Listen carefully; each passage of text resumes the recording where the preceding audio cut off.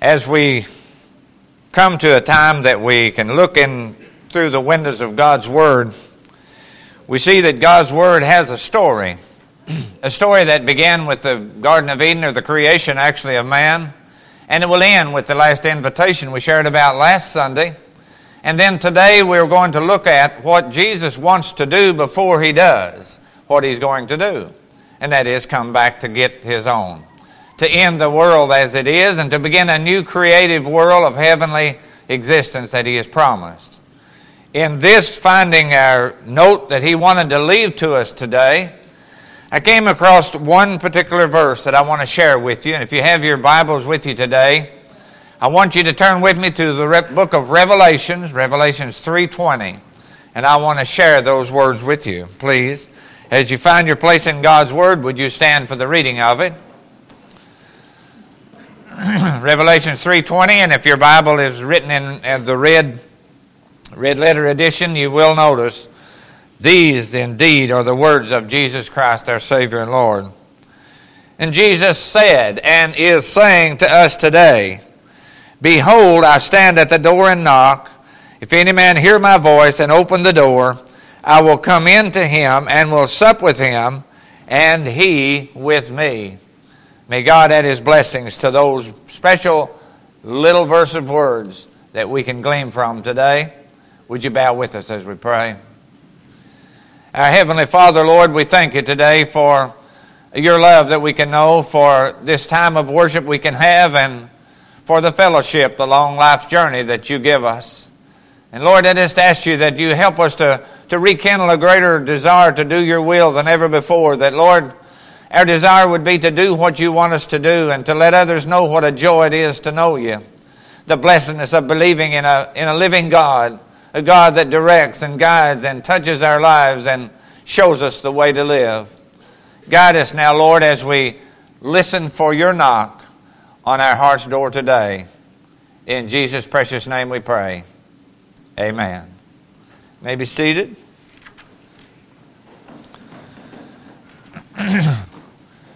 Based on Revelations 3:20, which is captioned under the name of a song that we used to sing a lot, is "Let Him In." And in our song books, it's got "There's a Stranger at the Door." I looked forever to see if that was in our books, and it wasn't. But J.B. Atkinson wrote that song, "Let Him In," based on the verse I just shared with you.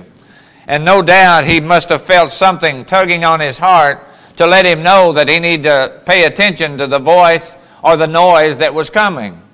Sometimes the noises of the world can blind out or block out the knocking of the door of your heart that Jesus wants to make. And we can let that happen by an indifference living of our lives, with not really consecrated and desiring to know what God wants to say. If you want to hear what God wants to say, you must be listening for what God wants to say. And as we look at the verse this morning, "Behold, I stand at the door." Oftentimes, and I don't know about you, but I am guilty, I'm sorry, but I am, of not recognizing the knock of Jesus. In order to recognize the noise that He wants to make in my life and in yours, in order to recognize the voice of God, and He does have a voice to speak to you, that is to be able to exercise our faith in listening to what He might want to say. If you are expecting God to talk to you, then just be listening, because God wants to talk to you. He is a very loving God, and the last verse of that song puts it so right, suggests that we listen to the heavenly voice, and He will make for you a feast, and when the earthly ties are riven, He will take us home to heaven. The desire of God is no greater than the desire to have a relationship and a fellowship with His people, with His church, with those that have said yes to His love. And I just trust today that under the sound of my voice, there is no one that has come to the age of accountability that has not said yes to that love. But today is the opportunity. Today is the invitation that can be yours if you would listen to His voice and to what He might want to say. As we listen to the Bible stories, there's many ways that we can see that gates and doors indicate the fact that Jesus wants to come into your life. Jesus wants to let you know what He wants to say. And for us to listen, we by faith listen to what He's going to tell us. I'm so fond of stories in the Bible that makes us know that Jesus is just outside the door. And I don't know if you remember the painting. Isn't there one? Is there one in our window of the door? Yes, in the back, I think. And in that picture, you can see that the door on the side that Jesus is standing on does not have a knob. In every painting that I've seen of that, in most, it does signify the fact that there's no knob on Jesus' side. And that is to say to us that if Jesus wants to come into our life, and He does often, then we have the next step to make as to open the door to invite Him in. Speaking of inviting, in the stories in the Bible that lets us know about Jesus' desire to fellowship with us, there's no greater story to be told than the story of the time that Jesus was traveling on His ministry, and as often as He had done, He stopped by some of His friends' house. His friend's name was Mary and Martha. Mary and Martha, who was Lazarus' brother. In fact, the minister's father was Simon the tanner, and he was a person who was wanting to be with his friends, and he came by Mary and Martha's house, and he knocked on the door. No doubt that Mary and Martha must have looked at one another, maybe well have been expecting Jesus, and that's when we hear Him most, when we expect to hear Him. They all maybe went to the door at the same time, and Mary opened the door, and it was Jesus, sure enough. Looking at Martha, Mary must have said, "Martha, it is Jesus." He invited Him in. He came into their house. No doubt Mary led Him into the sitting room, and they sat down, and they began to share with one another and listening to what Jesus wanted to say. Sometimes I know that we can find out we don't hear what God wants to say for trying to tell God what He thinks we want, what we think He wants to hear. But Mary listened, and she pondered the love that was coming from Jesus. But Martha, she didn't stay in the sitting room with them for a while. She really realized that every time Jesus would come, they needed to feed Him. Very important. Martha was not neglecting the fact of the needs that Jesus had. So she rushed into the kitchen. She began to whip up the food. And every once in a while she'd walk by the door and see Mary and Jesus sitting in there talking while she slaved over a hot stove trying to get something to eat. And finally Martha said, "Jesus, do you notice that Mary is not helping me with the meal, and I could get done quicker and have more time to fellowship with you?" But Jesus said something that day that Martha took to her grave. "Martha, Martha, I know you mean well. I know what you're doing is so important. And we do have physical needs. We do have to eat. We do have to have that sort of nourishment in order to have a spiritual ability to walk in the spiritual things of God." Jesus said, "Martha, Martha, I want you to know what you're doing is important. But what Mary has done is a memorial to her and to what she has realized, that the most important thing is to sit down and just have fellowship with me." And I almost can hear Martha giving a sigh, maybe a cry. "Oh, Jesus, I'm sorry. I have neglected the most important part."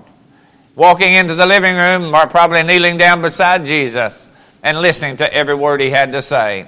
Supper might have gotten cold, but it didn't matter now, because Martha had realized that Jesus was the most important thing that needed to be in her life. The door was opened and Jesus came in. Sometimes the door of opportunity will come your way when God wants to do something in your life and we're neglectful of opening the door or letting that opportunity come into our lives and being so ready and so willing to do God's will. God may be standing at the door of your life today and wanting to do something in your life, and we're not allowing that to happen. The story that in the very one verse that I shared with you is a call that God wants to give to every one of us here today. I believe if we would listen, Jesus would say, "I'm standing at the door of your life." Maybe you would say, "It makes a difference in my life if you are there," but I want you to know that it makes a difference if you acknowledge God being at the door. It wasn't a door for the disciples, but it was Jesus' way of giving them a story there that day on the Sea of Galilee, or at the shores of it. Jesus had appeared to the disciples after the crucifixion, and he had noticed the disciples out in a boat coming to shore. A door was about to be opened by Jesus for the disciples to see something that they had overlooked to see. And that was a love that Jesus had for them beyond the fact of catching something to eat. But that was important to Jesus and knew it was to the disciples, so he asked them, "Have you caught any fish?" And Peter, probably being the spokesman, said, "Lord, we've fished all night and haven't caught a thing. They're not biting. We can't catch no fish." Well, they looked over at the shore and maybe began to realize this must be Jesus. And a fire was already kindled on the shore. And Jesus hollered out, "Cast back out into the sea and put your net on the right side." They did that, and the Bible says when they drew in their nets, almost sank the little boat they were in. I think the Bible gives us they caught 153 fish that night, so they had quite a feast on the shore with Jesus.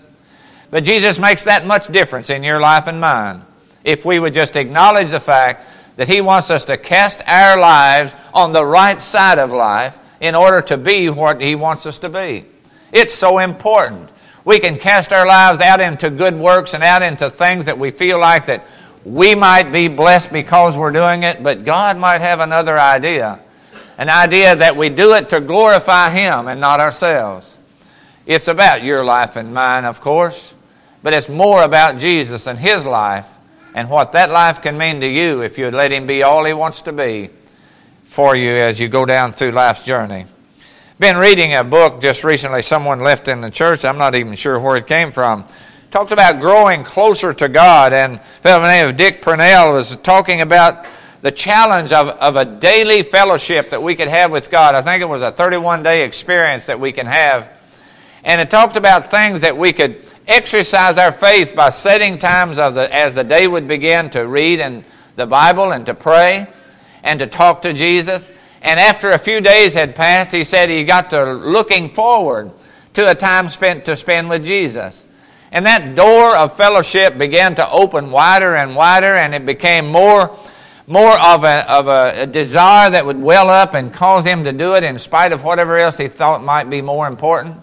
But nothing is more important than spending time with Jesus. So let him in when you feel that he's there at your heart's door, and let him realize that you do care. Matthew 24:42 says, "Watch therefore, for you know not what hour the Lord will come."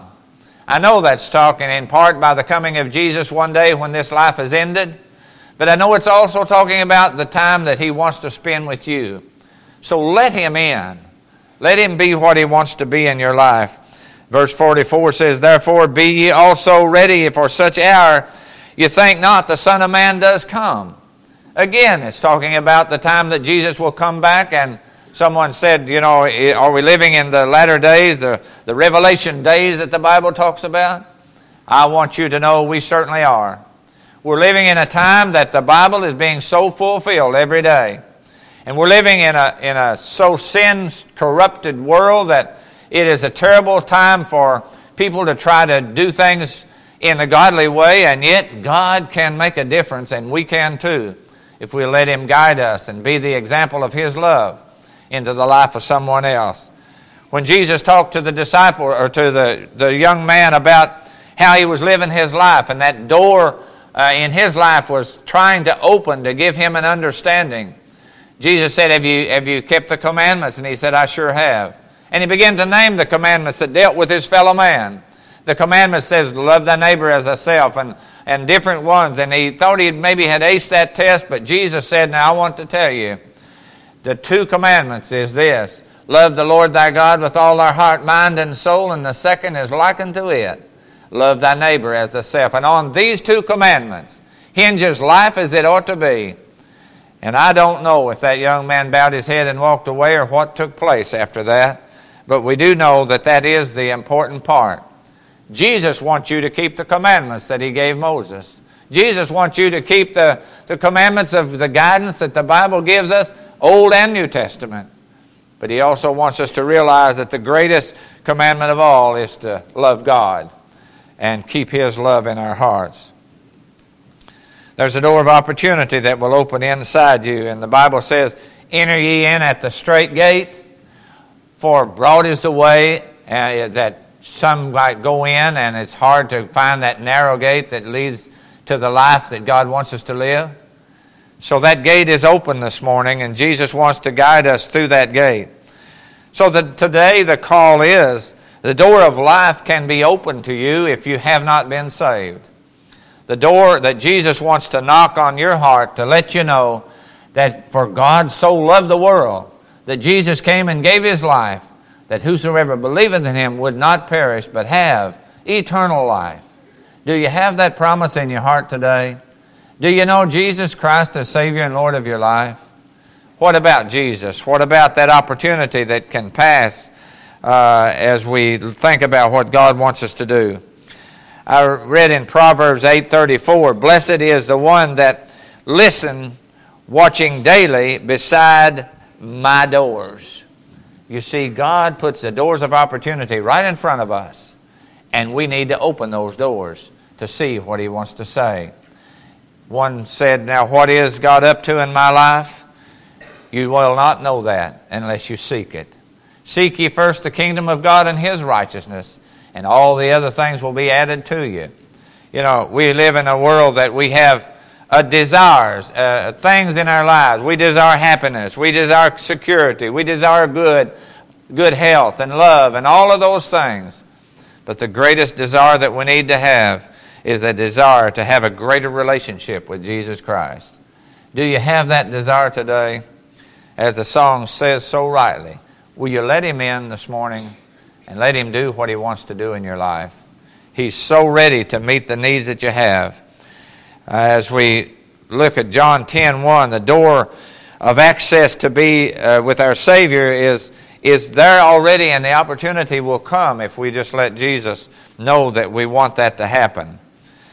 Acts 5:19 says, that night the angel of the Lord opened the door of the prison. We know Peter and some of the disciples had been put in prison for preaching about Jesus. But the angel of God opened that door. And the power of God will open opportunities for you if you just let Him. But you must be listening. You must be watching. You must be desiring for God's will to be done in your life. And if that's where you are in life today, you're exactly where God can use you. But if by chance you've been reluctant to open the door when you hear Him knocking, then you need to ask God for help. So do I, as we realize how important it is to spend time with Jesus. Would you bow with us in prayer?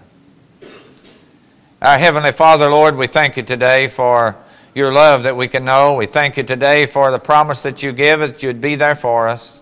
But we know, Lord, that as though You're a loving God and a God that does desire to give us all the blessings that we will allow You to, that, Lord, we do know that You've made that promise that we need to be expectant. We need to be asking. We need to be seeking in order to find that special moment that You want to spend with us.